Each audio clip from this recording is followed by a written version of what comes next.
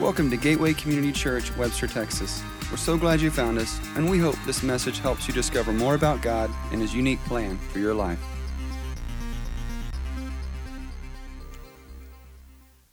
Well, again, welcome this morning and this second weekend in February weekend leading to Valentine's Day. I don't know if you know this, Albert Einstein had a wonderful way with words when wooing women. To Mileva Merrick, whom he eventually married, he wrote these words: "If only you were with me. We understand so well each other's souls, and also drinking coffee and eating sausages, etc." Now, ladies, we always talk about guys, are you getting prepared? But, it's a two-way street. And if you're looking for something different for that guy in your life for this Valentine's Day, how about 100% beef jerky bouquet of roses for $69. They're handcrafted, made from over 1/2 pound of 100% high-quality beef jerky. The website sayitwithbeef.com says it's the perfect way to say anything to any carnivore. Only problem is, due to overwhelming demand, they're currently back-ordered and cannot guarantee Valentine's Day delivery on new orders. But just thought that would that some of you don't go get hungry on me and start your stomach growling if you've seen all that beef jerky. Guys, that may not be the right choice for you to also offer your ladies. So be wise and realize that our words matter, and pick out just the right Valentine's card and whatever else is necessary. Because whether we think about it or not, the truth is words are powerful. And the Bible deeply affirms this right from the start. In the very beginning of the Bible, it tells us in the beginning God created the heavens and the earth. And then proceeds to, in the next chapter or so, explain how God created. And so in verse 3, in the first thing that it tells us how He did it, it said, "And God said, let there be light. And there was light. And God saw that the light was good." Light, the Bible says the first thing God created in Genesis 1:3 explicitly says He spoke it into existence, and it was good. In other words, His words created. And this pattern has continued all through Genesis chapter 1, up to and including the very creation of us, human beings, where He says all of it is in fact not just good, but very good. But God's not the only one who speaks. When we get to Genesis 3, we see Satan as the serpent also speaks. Chapter 3, verse 1, it says, "Now the serpent was more crafty than any of the wild animals the Lord God had made. He said to the woman, 'Did God really say you must not eat from any tree in the garden?'" And notice, if you look back into chapter 2, you'll see that Satan is twisting God's word to suit his own purposes. Verse 4, "You will not surely die," the serpent said to the woman, "for God knows when you eat of it, your eyes will be open and you will be like God, knowing good and evil." Our words are important and powerful, and as we see from the very beginning of the Bible, they can be used for good, but also for evil. And that doesn't come as a surprise to us, because every one of us has been on the receiving end of what somebody has said, whether intentionally or unintentionally. And James, the half-brother of Jesus, is teaching Jewish Christians who have, in many cases, been forced to leave Jerusalem because of persecution, that the faith they speak and claim only matters when it's lived out. He understands the importance and power of his readers' words, and he's already warning them about the power and danger of their words. He said back in chapter 1, verse 19, he says, "My dear brothers, take note of this. Everyone should be quick to listen, slow to speak, and slow to become angry. For man's anger does not bring about the righteousness that God desires." And then in verse 26 of chapter 1, he said, "If anyone considers himself religious and yet does not keep a tight rein on his tongue, he deceives himself, and his religion is worthless." James cautions his readers that being religious, and here it means being a disciple of Jesus Christ, means that disciples watch what they say. And then as we come to chapter 3, James says a lot more about the tongue and our words. So that's where we're going to dive in today. I invite you to open your Bibles to James chapter 3, or on your electronic mobile device, you can use the YouVersion Bible app, or if you have neither of those, we have notes printed in the bulletin that you can take and pull out, and it has many of the scriptures spelled out in there and all of them listed. And the first thing that we'll see is that James's understanding of the power of words ought to give anyone caution about teaching God's word. He says in verse 1, "Not many of you should presume to be teachers, my brothers, because you know that we who teach will be judged more strictly." Now, in the original Greek language in which this was written, the sentence carries the sense more of not so much a suggestion, but a prohibition. And it does that because teaching God's word is so important for people coming to faith and living it. The Apostle Paul wrote to the Romans, he said, "How then can they call on the Lord they have not believed in? And how can they believe in the one of whom they have not heard? And how can they hear without someone preaching to them?" Now, James is writing mainly here about those who are in some sort of official capacity as a preacher and teacher in a church, but it's not limited to them, this teaching thing, based on, in fact, the words of Jesus. Because Jesus himself said, in what we have come to call the Great Commission, he says, "Therefore go and make disciples of all nations, baptizing them in the name of the Father and of the Son and of the Holy Spirit," which is what we did Friday night, by the way, "and teaching them to obey everything I have commanded you." Jesus calls all his disciples to teach.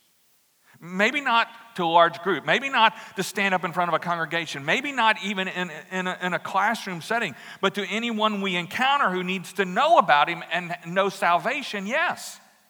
We need to be in a position to do that. That's why we are intentionally putting an emphasis on discipleship, because we want to equip you who have made a decision to follow Jesus Christ to be disciples of his. And a disciple is someone who follows Jesus, who does what Jesus did, who makes disciples, Disciples go and make disciples, teaching them about Jesus. And you and I cannot give what we don't have. So your time spent reading God's word, the Bible, your time here in worship, in small groups, in serving. And again, if you're not serving right now, after the service, Josh will be over in that corner to lead on a volunteer. And all of these things are crucial to the Spirit helping you obey Jesus. But James helps us understand that not everyone should teach in official settings. He says we all stumble in many ways. If anyone is never at fault in what he says, he's a perfect man, able to keep his whole body in check. Now, everyone stumbles, okay? Everyone sins. The Bible says that.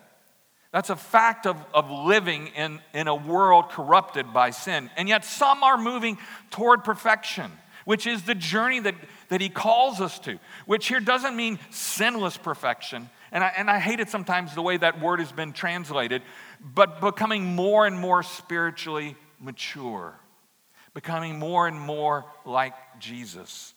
And as a person does this, he becomes better able to allow God then to control him or her. James understands the power of our words. So he's very concerned about someone speaking to a congregation of folks, many of whom are not yet spiritually mature, and some, in fact, who are exploring Christianity and getting the wrong idea, getting the wrong message. I want to tell you, every once in a while, I'm standing up here in this setting, and I get excited, and I'm thinking about what I'm going to say, and sometimes stuff just blurts out. And sometimes it comes out kind of wrong. Sometimes it comes out, in fact, in ways that some people think is funny, but others are disappointed by what I've said and may even find it offensive. And so I discover I have to really be on guard, that while I don't want to quench the Spirit and his working in and through me, at the same time, I know that I'm not listening to only one voice, that the enemy is also speaking. And the enemy would tempt me sometimes to say, well, if you said that, it would be kind of cool, or some people will think that's kind of, what a preacher would say that. And so I have to be careful. And I apologize, and I confess that I don't always do that. Up here searching for the right word, it's almost like the picture of an angel on one shoulder and a devil on the other. I think we've got to, each whispering to us what to say, and if I pick the devil's choice, inevitably, one way or another, the gospel message is going to be compromised, even if my intentions are good. And God says, I'll be judged more strictly because of the power of words. And so to make his point, James then gives some examples of the power of the tongue. Verse 3, he says, when we put bits into the mouths of horses to make them obey us, we can turn the whole animal. Or take ships as an example. Although they are so large and driven by strong winds, they are steered by a very small rudder wherever the pilot wants to go. Likewise, the tongue is a small part of the body, but it makes great boasts. Consider what a great forest is set on fire by a small spark. He says a bit in a horse's mouth, that little thing, can turn an animal weighing hundreds and hundreds of pounds. Or the rudder on a ship, which is fairly small. I think we have a picture of a ship. No, there's the horse. And there's twin rudders. I mean, look how small in comparison, and yet it can move the ship in all kinds of directions. And both the bit and the rudder were commonly used in ancient literature as examples of controlling something large by something small. James says the small tongue affects things far beyond its size, just as a small spark can create a raging wildfire. We've been seeing that in California over the last several months and in other places in the West. And they often talk about a simple spark. It was enough to ignite fires that sometimes consumed even tens of thousands of acres. And that metaphor is used in the Bible intentionally because what we say can create incredible damage.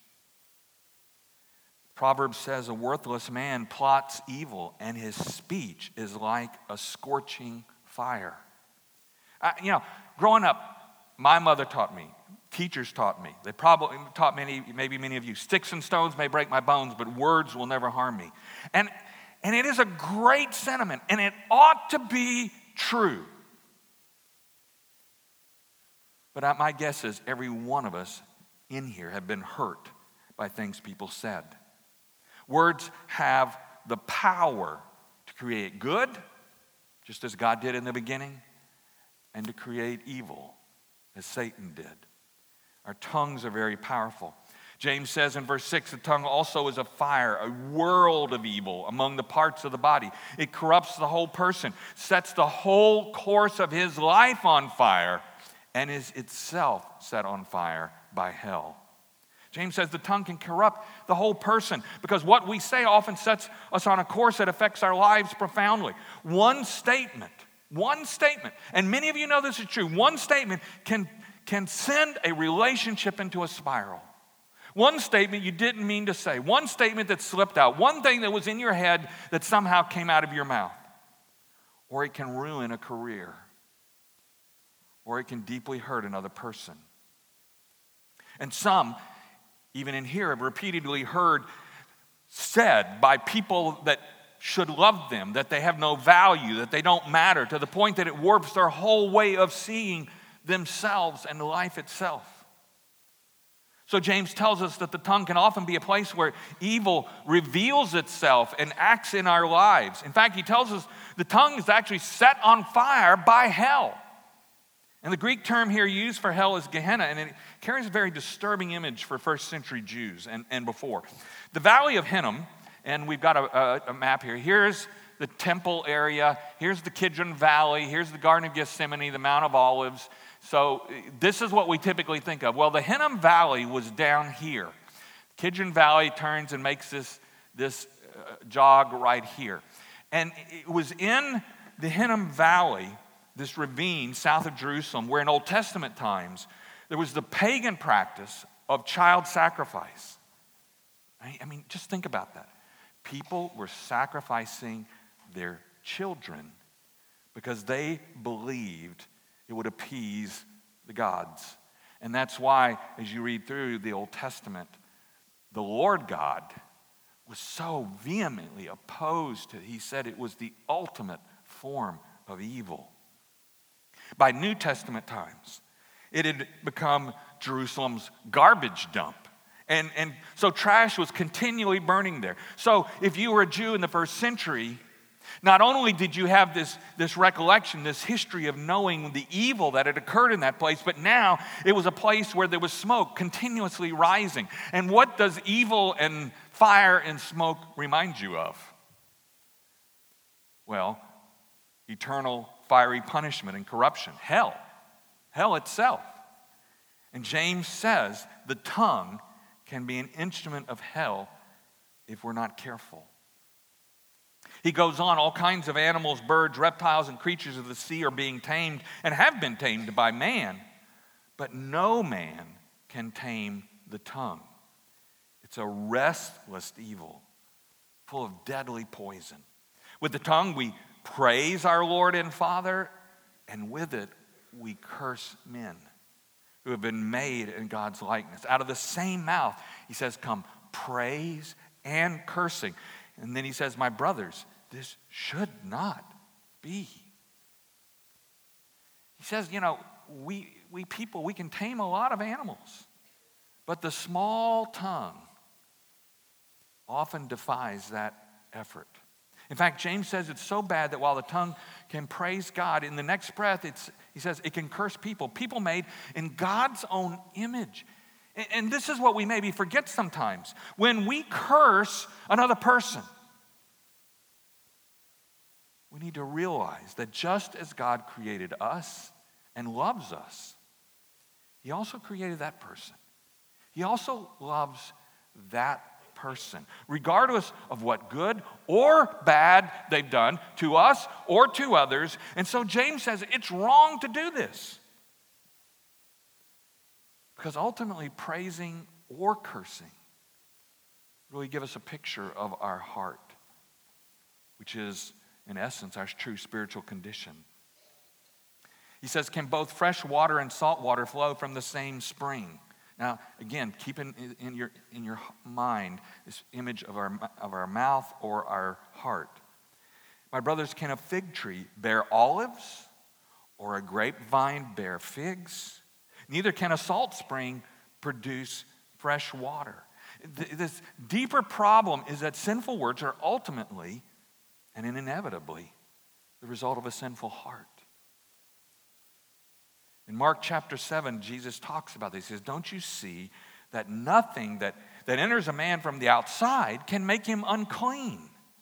For it doesn't go into his heart, but into his stomach and then out of his body. In saying this, Jesus declared all foods clean. This was a key point. Jesus here is actually turning the page on some of the Old Testament food laws and saying there's nothing inherently unclean about what food we eat because it comes and it goes. But he went on, what comes out of a man is what makes him unclean. For from within, out of a man's hearts, come evil thought, sexual immorality, theft, murder, adultery, greed, malice, deceit, lewdness, envy, slander, arrogance, and folly. All these evils come from inside and make a man unclean. What these evil words do ultimately is reveal that the tongue is an instrument of our heart. The tongue, our voice, our words tell the truth. All too often we say, well, I didn't really mean it, or that just slipped out. Jesus said a good person produces good things from the treasury of a good heart. And an evil person produces evil things from the treasury of an evil heart. What you say flows from what is in your heart. And if all that sounds kind of discouraging, it may be. And a lot of people, including a lot of folks who call themselves Christians, say, I can't help what I say. You know, it just comes out. It's just who I am. But that's not true. Though they need to keep submitting their heart to God, for evil does not have to have the final word in your life or mine. God does. It's easy. Flip Wilson, the devil made me do it. Devil made me say it. Whatever. I didn't mean to say it. It just slipped out. But if it slipped out, that means it was up here. And if it was up here, it was coming from our heart. And that's why you and I can't just simply change our words and everything gets fine. We have to go deeper to look at the heart. And the good news is that no matter what we or others say, God keeps his word that he can transform a broken heart, a damaged heart. After Satan had spoken his deceitful words to Adam and Eve and they had sinned and been confronted by God, God promised that one day Satan would be crushed and God's people redeemed. In Genesis 3:14 and 15, he says, Then the Lord God said to the serpent, Because you have done this, you are cursed more than all animals, domestic and wild. You will crawl on your belly, groveling in the dust as long as you live. And I will cause hostility between you and the woman, and between your offspring and her offspring. He will strike your head, and you will strike his heel. And in the last verse there, it may seem obscure. I grant you, it may seem obscure.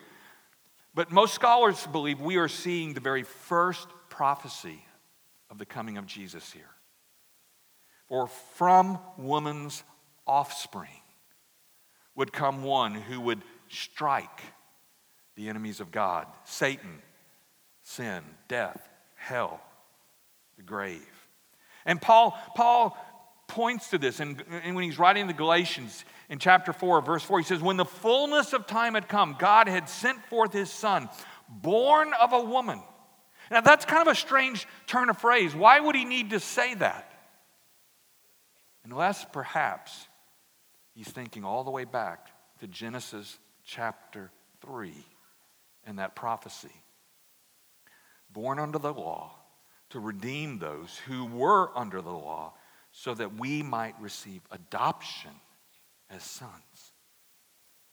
Jesus came, he lived the perfect life that you and I could never live. He spoke the perfect words from heaven that all of us fall short of and died in our place for our sinful words and actions. And the good news is that did not end his life. He was raised from the dead, and the death that comes from his sinful words has been overcome by Jesus, the Word of God. In fact, John writes in chapter 1 of his gospel, In the beginning was the Word, and the Word was with God, and the Word was God. And then jumping to verse 14, the Word became flesh and made his dwelling among us. We have seen his glory, the glory of the one and only, who came from the Father, full of grace and truth. Jesus Christ, the Word, the living Word of God, is actually the ultimate solution to our problems with words. And God himself has the final word. In James 1:18, looking back, it says, God the Father chose to give us birth through the word of truth, that we might be a kind of first fruits of all he created. That we might be something different from the world around us. That death doesn't have to have the final word because Jesus defeated it on the cross. And when he returns, he will have the last word. For we who put our faith in Jesus Christ will be his children forever. He promises Revelation 21, he who was seated on the throne said, I am making everything new. Then he said, write this down, for these words are trustworthy and true. He said to me, it is done. Not maybe.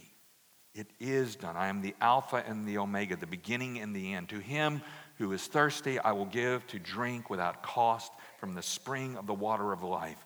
He who overcomes will inherit all this, and I will be his God, and he will be my son. We struggle with our words. Every single one of us, if we're honest, I think. But God has promised he will redeem us.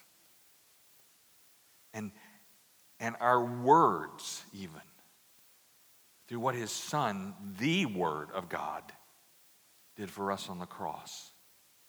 But the good news doesn't, and it can't end with us. It's not just, look what he has done for me and my words. We have been commissioned by Jesus to tell the good news to others, to invite them to experience the true Word of God, who can transform any heart. The only and ultimate answer to everyone's words problem and the taming of the tongue is helping them welcome Jesus into their heart. And it was so exciting, if you were here with us Friday night, to see several people proclaiming that through their baptism and saying, this is where I stand. This is what matters to me. James has been telling us all along that real Christian faith that is seeking to grow and mature and become more and more like Jesus, to be his disciple, looks for ways to put his words, their words, and faith into action. If you remember our memory verse, and hopefully you've been working on it this last week, it said in James 1:22, do not merely listen to the word and so deceive yourselves. Do what it says. And our verse this week makes it clear what the state of our heart and faith are when we don't do what it says. Here it is. Let's read this together. As the body without the spirit is dead, so faith without deeds is dead. James 2:26. C.S. Lewis, in his book called The Weight of Glory, wrote this. Remember that the dullest and most uninteresting person you talk to may one day be a creature which, if you saw it now, you would be strongly tempted to worship. Or else a horror and a corruption such as you now meet, if at all, only in a nightmare. All day long we are, in some degree, helping each other to one or the other of these destinations. It is in the light of these overwhelming possibilities, it is with the awe and the circumspection proper to them, that we should conduct all our dealings with one another, all friendships, all loves, all play, all politics. There are no ordinary people. You have never talked to a mere mortal. You and I have the power of God living in us, those of us who have welcomed Jesus into our lives, to change how we talk. But more than that, allow our words to be words of life, to create rather than to destroy, to build up rather than to tear down, to be encouragement rather than discouragement. And we're going to walk through our day and we're going to be tempted to say something bad happens, or somebody does something to us, and we're tempted to say something.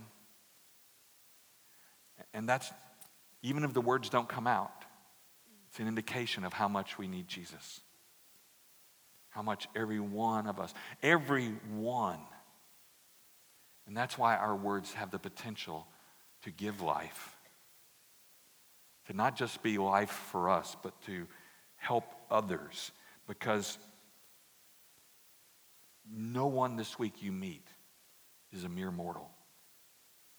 Everyone you encounter was intentionally created by God, and God has a purpose for their life. They may not know it yet. They may deny it. But just as your life has meaning and purpose, so does theirs. And you and I have the privilege and the opportunity to let the love of Christ shine through our words and deeds to allow God to use you for his glory this week. Our prayer team is going to be down here in just a moment if you need to talk to somebody about a struggle related to things you say or you think, or you need Christ in your life. Because let me tell you that apart from Christ being there, none of us have the power within us to keep from saying hurtful things. And even with it, we still have a battle, because the enemy is not going to just sit back and let it happen. So I would encourage you, pray. And if you need our team to pray with you, let them do that. Our series Move is about helping you live this out. So if you haven't gotten the journal, you can still do that. They're daily readings to help you keep this in perspective. And it's not too late even to join some of our groups. And you can go out to the Next Steps area and talk to somebody about that. If you need to put your words into action, Josh is standing over there, and he would be glad to take you on a volunteer and help you see how you can make a difference with your actions and your words. And if you're a guest today, I'm going to be out here in the lobby on this side with some friends who'd love to say hello to you. But let's close in prayer and just pray how God might use us and transform us. Father God, we thank you that you sent us the Word in Jesus, the Word of life, the Word of God. And as we hold ourselves up to him, we see how far we fall short. And even when sometimes those words come out that are harmful or hurtful, they're an indication of even darker things on the inside. And so it's a reminder of how much we need you every day. Not just for a while on Sunday, every day, because we talk every day. We use our voices throughout the day. And we have the power in us to use words to create or destroy. Father, don't let us be instruments of the devil, but instruments of God. Use us for your glory.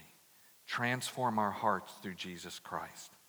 And enable us to love as you have loved us. To love not just the easy people to love, but even those that it's hard. Even those that our first thought may run very counter to that. May that be a reminder for us to surrender that thought to you, or the words if they blurt out, that you might be glorified, that we might be transformed for the sake of your world. We pray all this in the name of Jesus. Amen. God bless you. Say a good word. See you next week.